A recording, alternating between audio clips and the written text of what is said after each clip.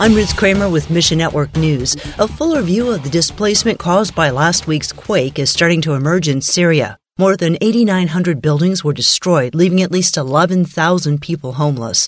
Those numbers are only expected to rise as more information comes in. Gospel workers in neighboring Lebanon are preparing for a new wave of Syrian refugees.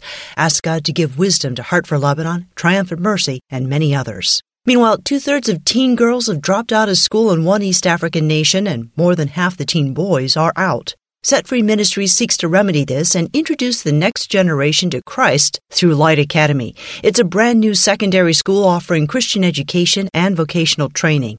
Pray for teachers and staff as they introduce kids to Jesus and the spiritual freedom he offers. Help Set Free Ministries launch kids into a Christ-centered future at missionnews.org. Mission Network News, a service of One Way Ministries. I'm Ruth Kramer.